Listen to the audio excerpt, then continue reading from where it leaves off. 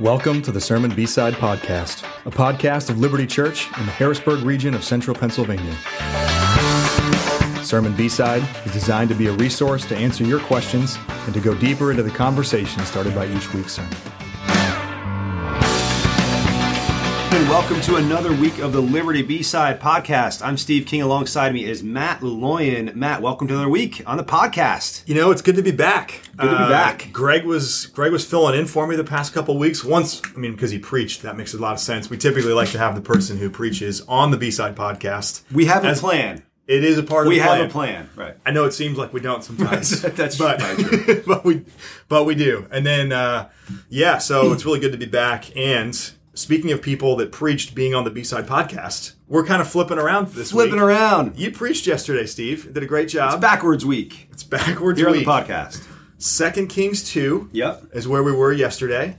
And, talking about both the power and the plan of God. This picture of Elijah, really the transition happens between Elijah and Elisha, though it's been building up to that for several chapters. It actually happens in 2 Kings 2. So let's dive in because we got some questions. We do. We have a number of questions. We got to stay on our game today. My banter is uncharacteristically short today. Okay, I noticed. I'm going right for it. I noticed. We're at our best when we get a lot of questions. We are.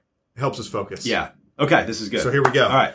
Give us your 90-second recap of what you preached on yesterday from 2 Kings 2. Yeah, 2 Kings 2, it is where we see the transition, the prophetic transition and authority go from Elijah to Elisha. This is where Elijah is taken up into heaven. This is as they're going around to different cities, visiting sons of the prophets and schools of the prophets. Elijah then is taken away. Elijah picks up the literal and non-literal mantle of Elijah to continue serving as a prophet of God. He parts the Jordan, and then he does heal some of the land and water at Jericho. And then the chapter finishes with kind of an infamous story, right? Of the bald and the mauled. The bald, and there's that banter. The bald and the mauled. Right, the bald-headed prophet sending the bears after to maul the children, the 42 of the boys that came out to jeer at him. So, it's a little bit of a striking story, an infamous story, one that's really interesting, one that's, I think I did say somewhere in the message, but didn't refer necessarily to that story, but God is knowable. Mm-hmm. And so we can look at a story like that and go like, what do we know about God from that story? And how we wrestle with that. So we address that as part of the message too. But ultimately it is what God has been entrusting to his people is that they would put their faith in his power and his plan. Yeah. And what the prophets are entrusting to the people is that they would do the same. Mm-hmm. Because ultimately the backdrop of the stories we're reading in 1st, 2nd Kings is, we call the series Faith Among the Faithless. We have the few faithful that are putting their hope, putting their faith in the plan and the power of God, mm-hmm. and others that are doing the exact opposite. They're putting their faith in the power and the plan of Baal, mm-hmm. And other pagan deities. And so that's the backdrop for this story, and to walk through how do we as Christians understand this scripture, but then also apply it to ourselves and take a big step back and see the big picture that God's unfolding throughout history that's all leading to Christ. Mm-hmm. That's really, and I thought you did that really well at the end, was to take that zoomed out picture, point to the parallels, of which there are many between Elijah and John the Baptist. There's some between Elijah and Jesus as well, but Elijah and John the Baptist and Elisha and Jesus. And I didn't even talk really at all about Moses and Joshua. Yeah. Right? So there's these parallels, Moses to Joshua, Elijah to Elisha, John the Baptist to Jesus. Yep. That could be its own series, really. And there'll at least be one sermon on it. The last one of the series is when we'll pull in some of the references to Elijah and Elisha in the New Testament. Yes. They reference back to the Old Testament. Jesus specifically speaks about Elijah and the connection with John the Baptist. So we'll get there right before Advent, fittingly enough, as we anticipate Christ throughout this series in the fall in the Old Testament, and then we get to Advent. So, but you did a great job with that yesterday. I thought your Godfather reference, I didn't know how much you were going to play up the Godfather Corleone to Michael Corleone. Is that like Elijah handing it off to Elisha? I tell you, I was like, Steve, this was a reason I almost didn't do it, because I was like, Steve, you cannot find yourself saying that they have to put their faith in God the Father. Oh, man, right? Like that I was- was just like, it was there, and I was like, no, that's the corniest thing I If could we possibly do. were a church that did like a movie series, That's right. like Yeah, right. Liberty Goes to the Movies, That's like right, that would have yeah. been a perfect. That would have like, been perfect. Yeah, The the little, Godfather, like, God what's the that Father. What's that little like insert, that triangle insert? Oh, like, yeah. like the God the God Father. the Father. Right? Don't Yeah. put it in the Could Godfather. have had the little puppet thing. Right. in We're there, doing. We're too. bantering. We're bantering. That's, okay. Hey, I needs a little banter. Need a little. I mean, Yeah. No, that was great. But let's dive in because we do have a bunch of questions. We We'll do. try to get to all of them. There's even one that referenced back to Greg's sermon from 1 Kings Yes, 21 that's right. last Yep. Sunday. If we can get we there. get there, sure. So here we go. First question. Steve said at the beginning, that's you, of your sermon, that God's primary foe at that time was Baal. Does Baal have real power, or is he just an idol that was created by people but doesn't really do anything? So this is kind of referencing a little bit of a question that we dove into a couple weeks back. Yeah. Yeah. Maybe the way to sum it up when we summed it up there, but love to hear any additional thoughts you have on this. Is Baal nothing, or is Baal actually powerful, but like a demonic power? Sure. Go. Yeah, and go. I think that Baal is a demonic power. Mm-hmm. I think there's enough in Scripture that we could read and go, man, these people, I think we live in a time right now where we're prone, where Satan and his demonic forces, they hide in ways Yeah. that we don't give them credit Yeah. for where they have a hold on people and this world. And Scripture Totally agree. tells us that we are fighting a spiritual battle. Yep. And part of that battle is that on the other side of God, there is a real force. Mm-hmm. And that force cannot stand up to God. It will never win against God. The judgment on them is coming. They know it, but it's real. Yeah. And so I think when I read Scripture and I read about in the Old Testament and read about Baal here, they're putting their hope in a real power. Yeah. It's just not the source of all power. It's not authoritative. Yeah. It cannot stand to God. At the God contest we did, 1 Kings 19, Yep. that is where they literally expected Baal to answer. Yeah. And not in a way that we go, oh, those poor souls, they really they think that ghosts are real. Yeah. Like, it's not that. They really think that Baal has authority. And they think that because they've probably seen Something. Baal. They've seen some They've powerful. seen- yeah. And it's not even just they're giving Baal credit for the rain and grain, like I said yesterday, right? Yeah. He's the god of rain and grain, the god of fertility. Yeah. Right? He's not just like, oh, well, the grain comes from somewhere, it must be Baal, right? There's that, but there's also something that Baal's showing up in their lives that they're crediting to him as power. And I think it's a force of Satan, and it's maybe even a separate demon of Satan at work. Yeah. It's just that whenever that is pitted against God, there is like Baal shuts up. He has nothing to say. He Yeah. cannot show up. Yeah. I talked about yesterday the judgment on Baal in how Elijah is taken up into heaven because Yahweh is the rider of the clouds. He's the real That's Scripture. rider. He's Yep. the real one. Yep. And I think Satan tries to twist the truth of God for his own purposes. So I do think Baal is a real demonic power. Yeah. Whether it's Satan or another demon at work, how much of that, so yes, I think that's true. I think it's also they're ascribing to false gods and the idols on their shelves, whatever they can other than God. I think it's a mix of both those things. Yeah. I think that's well said. I think that's the danger for us is maybe, the chronological snobbery, to use C.S. Lewis's term, that says, man, those ancient people would just believe anything. Right. They had superstition about anything at all. Culturally in that moment, there was more of an attribution to unseen, unscientific explanations for things. We can certainly say that.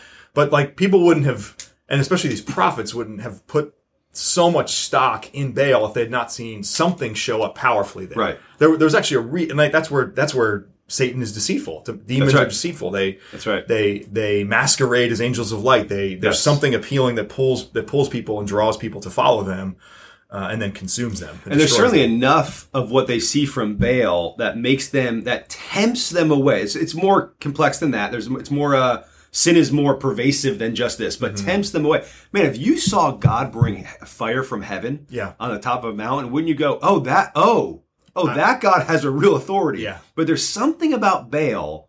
They're also completely corrupted in their sin. There's something about the power of Baal. They go, but that power has also showed up. Yep. They're tempted away to something. Yeah. That's what I'd say. Because the people go back to Baal even after Mount Carmel. That's right. Yeah. And they still do after this. They do. Yeah. They do.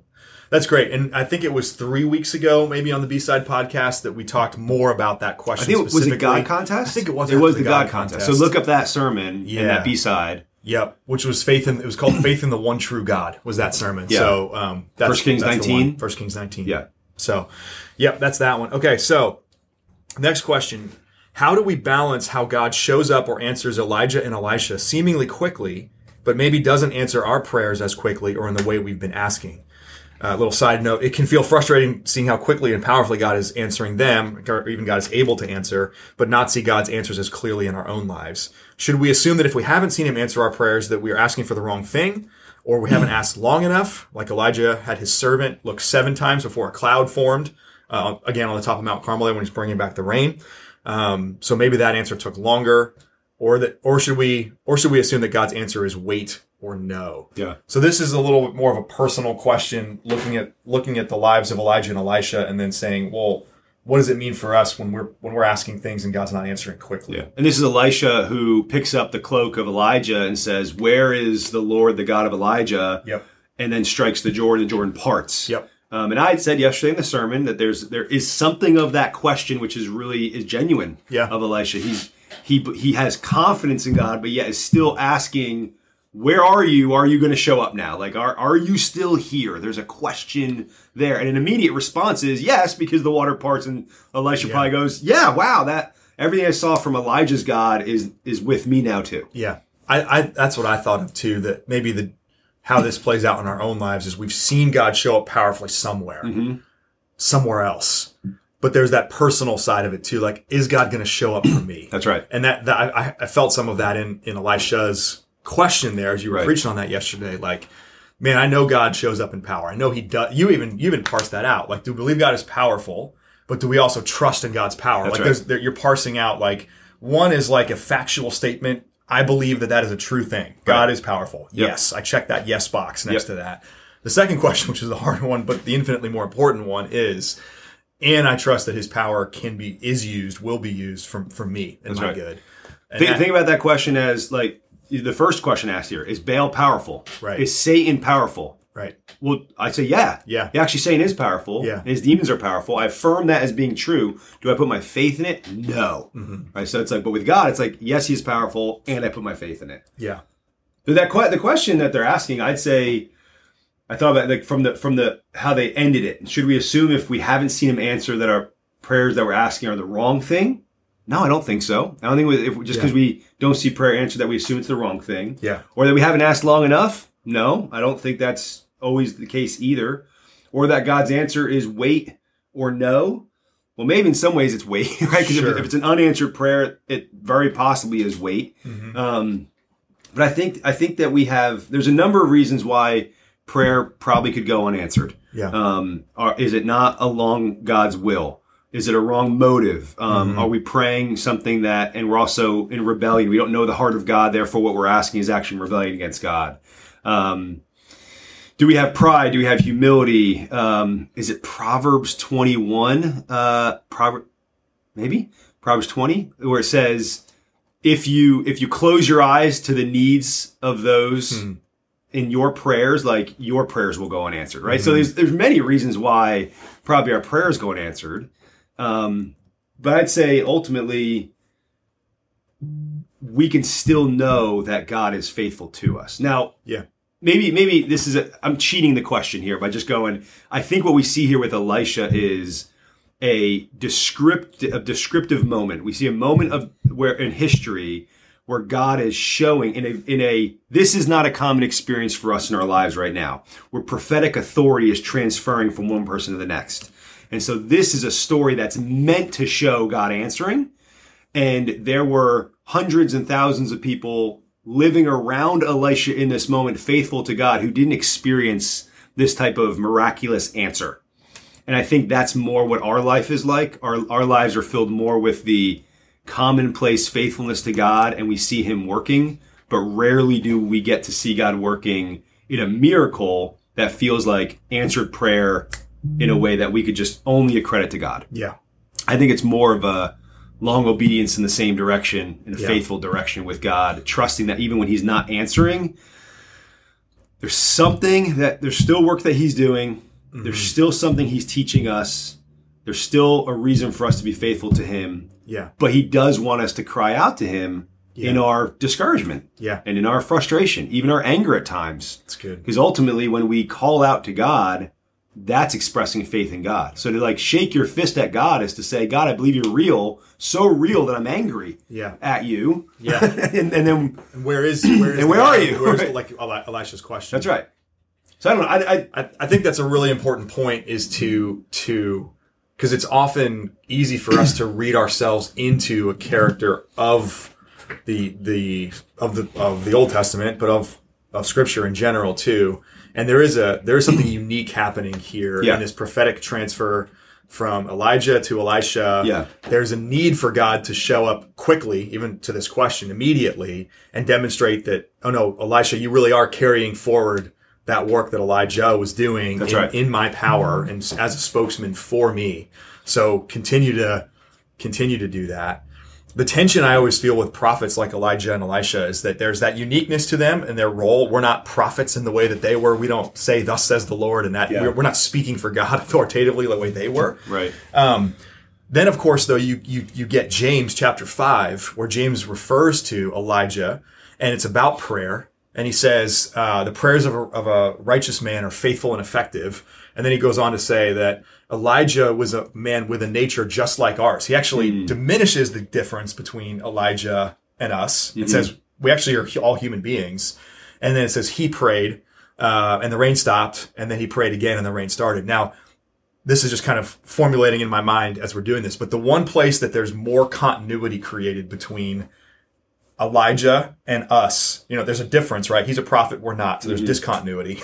Right. Where there is continuity in James chapter 5, and he prayed for rain to stop and then prayed for it and rained again, there's a 3.5 year gap. That's right. It's not quick. Yeah. And actually he sat at Cherith Brook for probably at least half that time. That's right. If not more, before he went, to Sidon, and lived with the widow, in her upper chamber for a while. But, my point is there's a long gap. In the one place that more continuity said, Elijah's a man with a nature like ours. He's a human being. Yeah. There was a lot of waiting in that. Yeah. And maybe that's more the prescriptive aspect to say, when he's not just functioning in his prophetic role, but as a man with a nature like ours and praying, we should probably expect some waiting like he did. That's good. That's really good insight. Yeah. Keep going. Let's keep going. Okay. There were several questions related to one another about this, and you had to expect someone was going to ask a question about the double portion stuff, right? So let me try to combine a couple of these. One is saying, what does it mean that Elisha got Elijah's spirit? Yep. Another one related says a double portion of the Spirit. We have the Holy Spirit poured out in his fullness. So to speak of a double portion doesn't make sense post-Pentecost, does it? And what does this tell us about the nature of the Spirit pre-Pentecost? Mm-hmm. And then another question related, what's the significance of the double portion of Elijah's Spirit? Is it the Holy Spirit? Is he just saying he really wants whatever Elijah has? Yep. Give me some of that. Give me 2 scoops of Elijah. 2 scoops of Elijah. And what, if any, are the implications for us? As in, can we have greater portions of the Holy Spirit within us, or do we just become more attuned to the presence of it? Yeah. This person says, I've always assumed we just become more attuned, since we also don't become more saved. There's not like, right. 10th degree black belt of salvation versus... what degree black belt of salvation are you, Matt? I'm sure people have created those orders. I'm sure they have. I'm sure that's a thing, but they shouldn't. Yeah. So overall here we're talking about talk about maybe what it means that he got the Spirit and the double portion stuff. Love it. So I think the double portion is primarily about Deuteronomy. And Deuteronomy, I think 17:21. So it's primarily about the inheritance. Yeah. And you can find it. Anybody go do this Google. You can Google and find, I think I even remember this from a younger age, a Christian speaker that I loved growing up. I remember in a sermon he gave on this said, and Elisha went on to do twice the number of miracles that Elijah did. Okay. Have you heard that before? I've not. Oh, that's out there entirely. So now what's funny about it, if you could do the research, because I did it for fun, leading into this sermon a couple weeks ago. Yeah. Because I don't actually think that's true. I think it's interesting. Yeah. I find it very interesting. Yeah. But you can find, Elijah did 6 miracles, Elisha did 12. And then you can find another that says it was 12 and 24, 16 and 32. People count lots of stuff. It can kind of be like, that's what we're looking for. Therefore, what counts as a miracle when you read it into the text. Yeah. And so that discernment on that situation, that was a miracle of discernment as opposed to just normal. You kind of put that on the text and go find it. Well, let's clarify, because you're getting to Deuteronomy 17. Yeah. Does it mean that he got twice the spirit that Elijah had? Or does it mean he got, because it says double portion. Yes, that's right. I got twice Elijah's spirit. That's right. So it says double portion. Right. It says less than whole. but twice, so like. Double portion says less than whole. So like, go to your inheritance thing. Okay. Yeah. Deuteronomy 17. Yeah. That's where I think it is. Yeah. I think that's what it's primarily about. So I think if we count the miracles, that's interesting. Sure. I think it's a fun thing to think about. I don't think that Elisha is saying, I want to be twice as strong. Yeah. Or like, I want twice whatever Elijah had. I want to be twice as good or twice as effective. Yeah. He's saying, he's hearkening back to Deuteronomy 17, where the firstborn gets the double portion of inheritance. Totally. He's saying, I want to be a son of God. Yeah. He's been a mentee of Elijah for X number of months here, years. I don't know the exact timeline in my head here. I don't know they've been together. I didn't study that. But he's been a mentee to go, that's why he says Elijah's God. There's something he's discerning and learning here, right, about Elijah's God. And he wants to be a son of God just like Elijah was. He's calling for that. And he's an Israelite. He understands the history too. He's not learning about God for the first time. Yeah. That's not what I'm saying. But he wants the inheritance. That's what it's about. Yeah. And the interesting thing there is, so I think that's a helpful clarification, because I read this initially years ago and thought, oh, he's wanting to be twice the man. He's wanting to be twice as good as Elijah was as a prophet. Right. When you look at it through the grid, rightfully so, Steve, of the inheritance, if you asked for a double portion of your father's inheritance, it didn't mean you were getting twice what your father had. Sure. It meant that he was dividing up his inheritance, and as the oldest you get son, 2 of them. You got double portion. And I think it's especially... You get 2 of those portions. 2 of those portions. That's right. And I think it's insightful even that the context of this is he's making his farewell tour, as you called it yesterday, to the other schools of the prophets. He's also been training other prophets. There's more faithful prophets than just Elisha. That's right. But Elisha is clearly like the main... He's the Joshua to the Moses. He's the next person to carry it forward as the primary leader. And so he's getting a double... So if Elijah, as the main prophet, is now going away and he's leaving behind his prophetic ministry to others, Elijah is going to get a double portion. Elisha is getting a double portion. That's right. Not double the amount of Elijah. That's right. Yep. And so I think that's primarily what it's about. To one of these questions, it's not... So I don't think we can go like a 1-for-1 comparison to the Holy Spirit and what we mean by the Spirit indwelling someone as a sign of salvation. Yeah. Right? It's not that. Yeah. And so any one of us, so even that question about Pentecost or New Testament, like now we're living in this post-Christian, post-Christ age. Yeah. We're waiting for Christ's second return.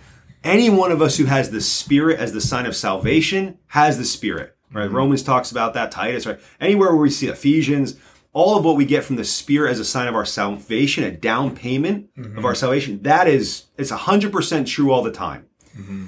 I do think there's something that Elisha is looking for with regard to a spirit of faithfulness. Yeah. Or empowerment. Or empowerment, yeah, because you even see at times where, and we're going to get to Gideon in a moment, but like with Gideon, the Spirit comes down on Gideon. We see the Spirit in the Old Testament coming onto people, leaving people. Yep. There's something there about them. The Spirit is a work that secures salvation and is also the power of God. And more in the Old Testament, you see the Spirit come upon people, not in this indefinite. So like you're talking about the deposit or this, like in the New Testament post Pentecost, the Spirit is a seal. That's right. It seals us. It assures. It applies the work of Jesus. Perseverance work to of the us. saints. Yes. Yep. That you don't see that same function of the Spirit sealing people. That's right. In the Old Testament, you see the Spirit empowering people, coming on people for specific acts or specific moments. You see Samson empowered by. You see the Spirit comes upon. The Spirit of the Lord comes upon. Yep. And that's more the idea here. Yeah, and so I think I have been looking at like notes I had like there's something of that request that's felt for him. Is is it faith that rests in the presence and the power of God in a very unique way. It's obedience to put God's will first. It's a discipline and a faith of that, it's power to do that. It's courage to stand against opposition. Maybe those are some things. I didn't preach on this at all yesterday, but Isaiah 11 would probably be further study. I'd go like further study for us to do on Isaiah 11, where we talk about the Spirit being one of wisdom and understanding, counsel and might, knowledge and fear of the Lord. Right. So the Spirit has gifts that show up in people. It's the power of the Spirit. Yeah. Right. Primarily, though, this passage is about the inheritance. Yeah. It's about I want to be a son of God, like Elijah was a son of God. I want to receive that inheritance and be faithful to it. Not flee from it, not be cast out from it, not be my old man. Yeah. Right. I want to be a son of God. Yeah. And then so to kind of take it into to one of these last questions, like, can we have greater portions of the Spirit within us, or do we become more attuned to the presence of it? The idea of, so like this side of Pentecost, we're given the Spirit. We have the fullness of the Spirit. I would agree with that statement that the one questioner asked. But maybe Steve parsed out or teased out, what does that mean? We don't become more saved. I agree with that. Yeah. Are we becoming more attuned to the Spirit, or even like gifts of the Spirit? Paul talks about earnestly desiring the greater gifts. Yep. And actually having an ambition that the Spirit would empower more in us. So maybe is there some parallel there to I think there is. I don't know if that's primarily what's happening in this passage, but I think for us it's like how we see something that God unfolds later in history as being applicable to us. There's maturity that we have in the Spirit that we grow into. And so whether that's like what Isaiah 11 is referring to, like the power of the Spirit as it shows up in us, how we would maybe commonly or in passing say someone has more faith than another.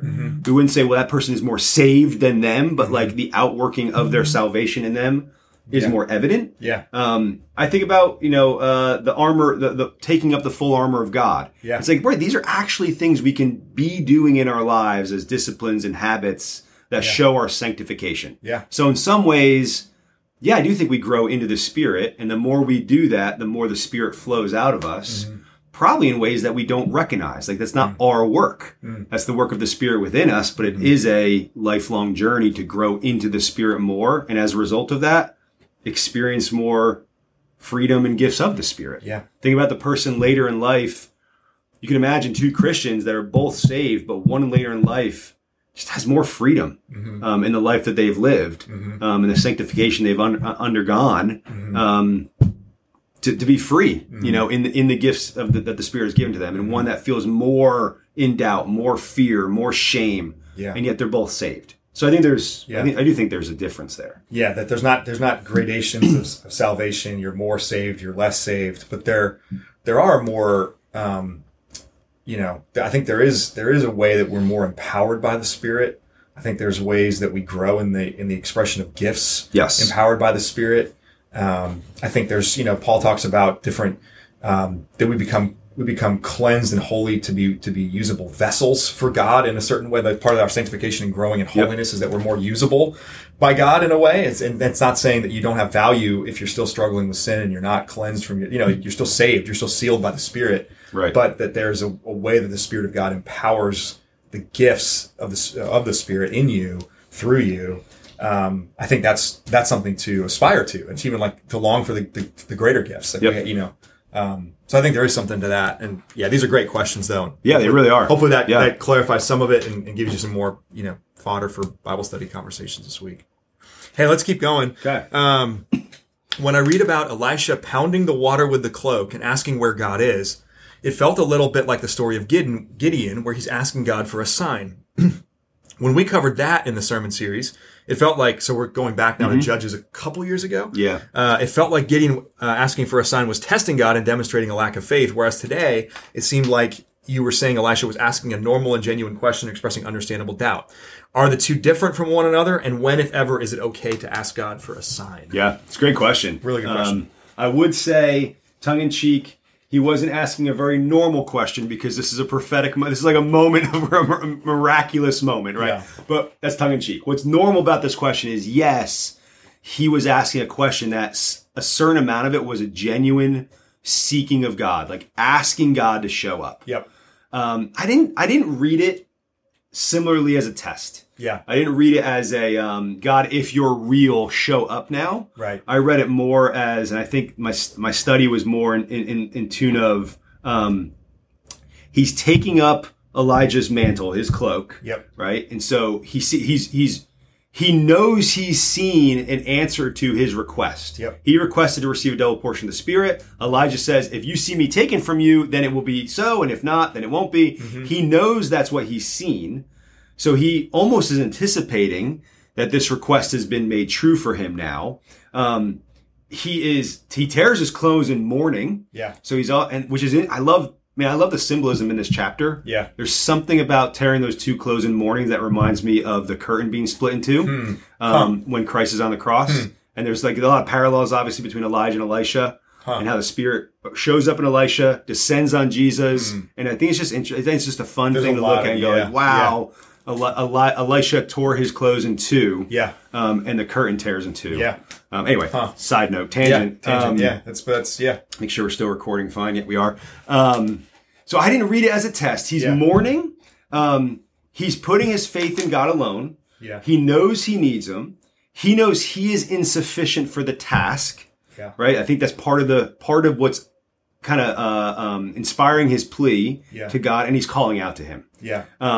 So I do think it's less of it's not a test. I think like Gideon was more of a test. I think he's pleading out to him, asking him to answer. Yeah. Maybe these are the words that come to mind for me as you're talking. It's super helpful in clarifying my own thoughts, Steve. Gideon's comes from reluctance, and Elisha's comes from a desire for confirmation and affirmation. Like it's in context, and it's been a minute since I've read that passage in Judges, but in context, Gideon already had an angel of the Lord appear to him personally while he was hiding in the winepress and said, "Hey, O mighty man of valor, here's what you're going to do." And then he's reluctant and he goes, "Not me." And his asking for a sign comes more out of reluctance. Like, you're going to have to persuade me. Sure. Because God's already told him. God already sent the angel of the Lord to tell him personally. Elisha, I don't think Elisha has had his own interaction with God apart from... Not in Scripture, not that we've seen. Not that we've seen in Scripture, apart from Elijah. Right. Elijah's the one that's seen God. Elijah's the one that's just, mentoring him to take up this mantle, prophetic office, prophetic ministry. This is the moment that Elisha says, I believe in the power of God. I've seen it. I've seen it through Elijah. I've followed him all these years. Where is he for me? Is he going to show up for me too? Yeah. But it's not reluctance because he's there. Yeah. And it's more this is my moment to ask for the confirmation that you are with me now the way I believe that you are. Right. But I don't think there was prior to this moment, it was certainly not in Scripture, a direct, like Elijah called Elisha to follow him. He did. But God didn't, like where Gideon, God clearly said to Gideon, you're going to do this. And he was like, no, like, are you sure? Let's test it a couple I think times. Even the Lord even shows up to Gideon, it says in Scripture. Not even an angel at first, and then it becomes a theophany, and then like the Lord shows up. Yeah. Or it's the angel of the Lord. It's the angel of the Lord first. I think it's both. Okay. Yeah. But so that's where I think there is a difference between these two things. And I think Elisha has faith. He has faith in God at this moment, even to what happens next. Those 50 strong men that say, let us go find Elijah. He's like, no, don't go. Like, he knows what's happening. Yeah. He knows that Elijah has been taken up to heaven. He knows that the authority now is with him. Yeah. But I think he's a flesh and blood man who for X number of days here has been fleeing for his life. Yeah. Has seen massacre. Yeah. Is probably worried and scared even as he's completely confident. And has the Spirit in a way that is powerful. He's also a flesh and blood person has some fear, has some doubt, and is questioning God, where are you? And God answers. Yeah. So I did not read that as much as of a test. Yeah. I agree with that. So the last part of this, is it ever okay to ask God for a sign? So take this maybe to our own lives was it ever okay for us to do that? I mean, we're told not to put the Lord God to a test in Scripture. So in some ways I'd say, I don't think we should look at Gideon and go, well, Gideon, that's not a prescriptive story for us. Sure. For us to put the fleece out.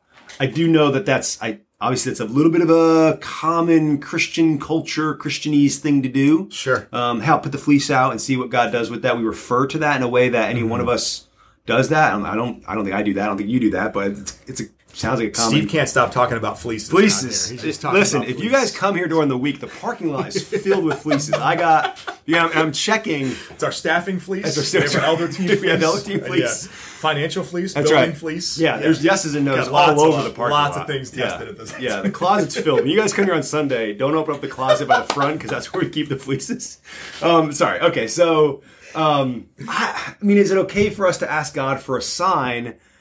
I think I'd more want to ask the person, what are you looking for God to do, and how are you praying and pleading and understanding the character of God in that request?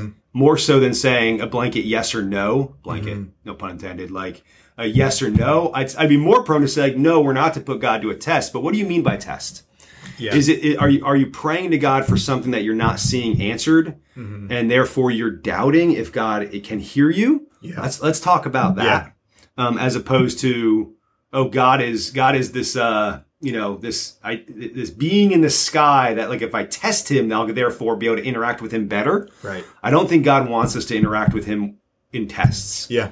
I think he wants us to interact with him in prayer and faithfulness and obedience. Yeah. That's and good. And discern his character that way. And it feels different to ask God to show up and attend with power something that you're stepping into already, as you're saying, I'm following you. I'm following you, God. So show up, and in your kindness, help me see ways that you're confirming that this is the way to go. Yes. Or that I'm doing the right thing, or that you're with me. I think it comes from a sincere place of faith and a weak place of weakness, and like a longing to have that sense that God is with you when you are following him and asking him to show up and attend with power the stuff that he's put before you and called to do. Like, I'm like, hey God, I'm trying to love the people that live in my neighborhood. Would you just show up and show me some ways you've just been at work before me, and then I'm stepping into the right stuff here. Yeah. Or tell me if I'm going the wrong way. But like you're in it, versus saying, versus stepping back and going like, well, the first person to knock on my door on the third Thursday of October is going to be the person that God. That feels more fleecy, like testing God, as opposed to asking God to show up in power. Yeah, agreed. Okay, we got a couple more. Keep going. Here we go. 2 Kings 2 has an interesting story at the end, and interesting is a really generous does it? term. Okay. That's great. Yeah, I love yeah. it. That's the bears, the she bear bears in the story. 42. Yeah, okay. Verses 23 through 25. At face value, the story appears to be telling us something, but without the context you provided, you, Steve, much of what we learned from the text feels a bit lost in translation. Like there's probably some stuff there that we didn't hear in 2 Kings 2. Which leads to my question. What tactics do you turn to understand tricky passages when you suspect you are missing something crucial? Yeah, I mean, Great big picture question about how we interact with Scripture. Man, if we don't understand something, or if we're like sniffing out some confusion, we got to go to study. We got to go to commentaries. We have to lean on those that are more learned than we are. Obviously, I am not trained in the original languages. And so it's very helpful to like go find those resources. And I think it's like a great example. Like this is a great example. Small boys is like a completely misleading term in the ESV. It has a big range. Big range, right? It's referred to as Moses in the reeds as a literal baby. Yep. And young man Absalom, who's like probably late teens. Probably in the late teens, about to become apprenticed as a king.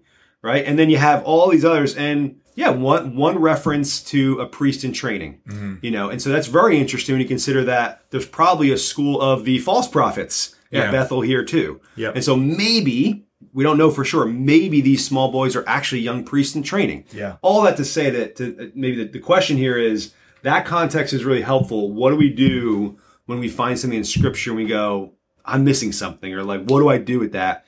We should always study it more. Yeah, the first principle would be Scripture interprets Scripture.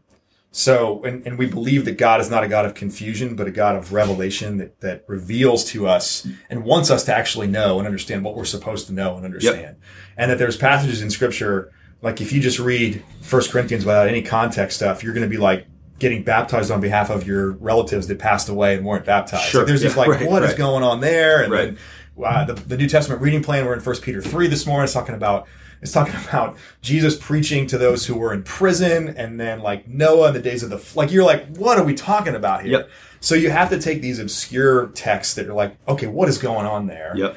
And I thought you did that really well yesterday, saying, first of all, this word has a range of meanings. So it's probably not like 7 and 8 year old boys. Right. It's probably like 15 to 18 year old boys. Right. That's like, okay, it's a little different feel. The whole idea of Bethel being the center of idolatry in the Northern Kingdom, that's a big deal. Like that's a context clue that you really need to bring in. So you're pulling in there from the other aspects of it, the context that brings the clarity that the rest of Scripture provides. So if we had backed up and read all the way from the beginning of 1 Kings chapter 1, we would have read about Jeroboam setting up the golden calves in Bethel. And immediately then when we read Bethel again in this text, we would have gone to, Bethel. Yep, that's a place where like people are really entrenched in their idolatry. That's right. And so here's a faithful prophet of God going into town at Bethel, which is a center of idolatry. And they're not just making fun of a bald guy. Right. They're rejecting his God. Without Scripture, interpreting Scripture, without a better understanding of we should always root in the context. Because every story first happened to the people. Right? We tend to apply that chronological snobbery. Yeah. We tend to read current issues and our sensitivities and things today back in the passages of the lives they were living, the lives we're living. Yep. And we read something that's a great example of this passage. Oh my gosh, I can't believe they're making fun of this guy for being bald. Yeah. And it's like, it feels like that's the only thing that's happening, and it's far from. It's probably the last thing that's actually happening. Yeah. Like I said yesterday, right? If he was short, they would have called him Shorty. Shorty, right? sure. It's just, doesn't really matter what his feature was. Listen, it doesn't make any bald people feel better, right? I'm not. Oh, it makes him feel a lot better. Does it? God avenges his baldness. Well, but now I'm saying he's not. That's got nothing to do with it. So I'm sorry. I took away the pleasure of the passage for the bald people. But anyway, so it's a great question. Yeah, that's well said. Yeah, that's great. Okay, that's really good question. One more. Let's do one more. Okay. Could you speak more about the issue of God and violence in the Old Testament? So another, again, big picture here. Also related, when should parents introduce their children to harder topics in the Bible to prepare them for those who try to undermine the Bible? What is the church's role in that? Could you recommend further resources about this topic? This person references a book, Is God a Moral Monster? Yep. That book was recommended to this person. Do you have an opinion on that as a resource? Yeah. Great questions. There's a couple really specific ones and then a couple broader ones. Yeah. So the broad one, God and violence in the Old Testament. Let's talk about maybe. Let's get there, right? Sure. So let's start with that. Where should parents introduce their children to harder topics in the Bible? Well, you should definitely introduce it to them only when you understand it a little bit yourself too, I'd say. Sure. So maybe that. Sure. And not that you have, I'd say as a parent, let's never present ourselves to our children as if we are the only authority on what Scripture is. Like it's okay for us as our children. We have young children, right? So but we have some growing children, so we don't. Yeah. But I hope I'm a father that will continue to be someone that when my child sees me, they go, man, Dad also has questions. Yeah. But he wrestles with those questions. He tries to understand them. Yep. He says that God is knowable and he tries to understand God as much as he can. Right. So with a story like this, don't steer away from it. Yeah. This is probably an example, like this bear story one, and violence in the Old Testament is a good story of don't avoid this question because someday your children will find them. Yeah. And so I think it's important for us as Christians and as parents to really get into these stories and understand them more for ourselves so we can speak to them in the right time. Now, is that a story that, in some ways it's a story that my youngest kids who are 5 and 3 can hear that story and learn a very general lesson about, sin has consequences. And maybe they don't think about it as much because they just think, wow, that bear killed 42 kids. And they're so young that they don't understand how gruesome that is. Yeah. And maybe my 7 and 9-year-old don't understand how gruesome it is yet either. Yeah. But there's different ways to teach that story to a 9-year-old than you would a 5-year-old. Yep. And there's more opportunity to teach it in a way that's more complete to a 15-year-old than a 9-year-old. Yeah. So I do think we should introduce our children to topics when we can speak to them with a little bit more clarity and discern what they're trying to understand themselves about these topics. Yeah. But I wouldn't steer us away from always talking about hard things. Yeah. Discern that from the 7-year-old to the 15-year-old. Yeah. But like there's really necessary questions that should be asked. Yeah. And ultimately, a lot of those questions get asked by those attacking our faith as to why these stories are in the Bible. Yeah, I think a principle that we use in like planning sermon series and preaching here, I think applies to the same question of parents and kids, is to say, if you actually make your way through books of the Bible, you're going to hit the hard stuff. Mm-hmm. If you just pick and choose passages and kind of hit like the highlights, like the classic, like the favorite passages to preach in different books of the Bible, you're going to skip the hard stuff. Mm-hmm. So for example, yesterday, Steve, it was been very easy for you just to stop at verse 22 and just be like, you guys deal with that on your own. There you go. I'm done with this. You didn't do that, which is really good. Now we're preaching a lot of text in this like 11-week series that we're in. So we aren't doing every verse of every chapter, but we are, even the big chunks that we're taking, we're not, and hopefully I think this has been clear, we're not trying to avoid the hard stuff that's in 1st and 2nd Kings either. Right. And so you didn't avoid it yesterday, which is really good. I would say apply this, that maybe the most natural way to do this in your home would be to read parts of the Bible, to read the Bible to your kids, and to get your kids age appropriate Bibles. My oldest two are just starting to read the ESV's children's Bible. So we're up now from like the Jesus Storybook Bible and some of like the earlier ones with a lot of pictures. And now the ESV children's Bible has like some pictures in it, but it's the whole text of the whole Bible. And they're just, I'm like, here's a book that they're jumping in and reading. Yep. So like my middle daughter's reading Genesis right now. Well, Genesis, like, you're not going to avoid the hard stuff. No, there's some hard stuff in there. And a lot of really hard stuff. For a 7-year-old, a lot of that will like go over her head. Right. And she's not going to like be like stuck on this question of like, why did Abraham sell his wife twice to like he pimped out his wife she 2 might times. Actually, like she might ask that question. Might, okay. She might. And that would be great. But like whatever she picks up on will prompt discussions, and then like you're saying, Steve, incrementally over time, the age developmental stages that our kids are going through, I think that the overall principle is saturation in all of it. Yeah. To try to get them as much exposure to all of the Bible, not just the highlights, like not just the Sunday school stories. That's right. Yeah. That most of the time avoid those harder parts. And so now violence in the Old Testament. What do we do about that? Well, maybe we'll just touch on it briefly a little bit, I guess, right? It's a big question, It's a big question. There's some good books. I think you have a question about that one book, and then Matt, we just talked about quickly before, and you have another book made to reference as well. I would push against the narrative. If there's a narrative you find yourself having to defend it very clearly. Like God in the Old Testament, who is the same God in the New Testament. In the Old Testament, we do not see, I don't think we see like ethnic cleansing and genocide the way that is accused. Sure. I think we see more judgment on sin. Like that is always and ultimately what's happening. Yeah. And it's severe, right? And it's intense. And it's meant to, in the same way that this bear story does, it's meant to stir the people then, firstly, and us, secondarily, to the seriousness of sin. Yeah. Like we really believe that God in his holy, perfect nature created men and women in his image, and we have corrupted that with sin. Mm-hmm. And our sin is not God just going like, man, I wish you guys would stop doing that. It is an offense to our holy God. Mm-hmm. And we then don't, the reconciliation is not just that we get to return to God and just like, okay, now we're on God's good side. It is an intimate, loving, eternal relationship restored to God that we get to experience in part here and then in full in eternity. Mm-hmm. There's just a cosmic level to sin that's so serious that we tend to lessen. Yeah. We tend not to think about it. And so we'll even read back into history things that are serious now and undermine the things that were serious then. We're always reading with the wrong lenses sometimes. Sin is ultimately a serious offense to God, and God takes it very seriously. And the story he's unfolding, I think it's a part. If anybody listened to the end of the sermon yesterday, like the story that he's unfolding is about how he is defeating the curse of sin and death and bringing restoration through his son Christ. Yeah. And that is like a cosmic story of great proportions. Yeah. And so we see those great proportions play out in the way that God opposes sin in the Old Testament with violence. Yeah. And I think we can also wrestle with how that still shows up today and understand how sin has still real consequences now. I think that's really well said, Steve.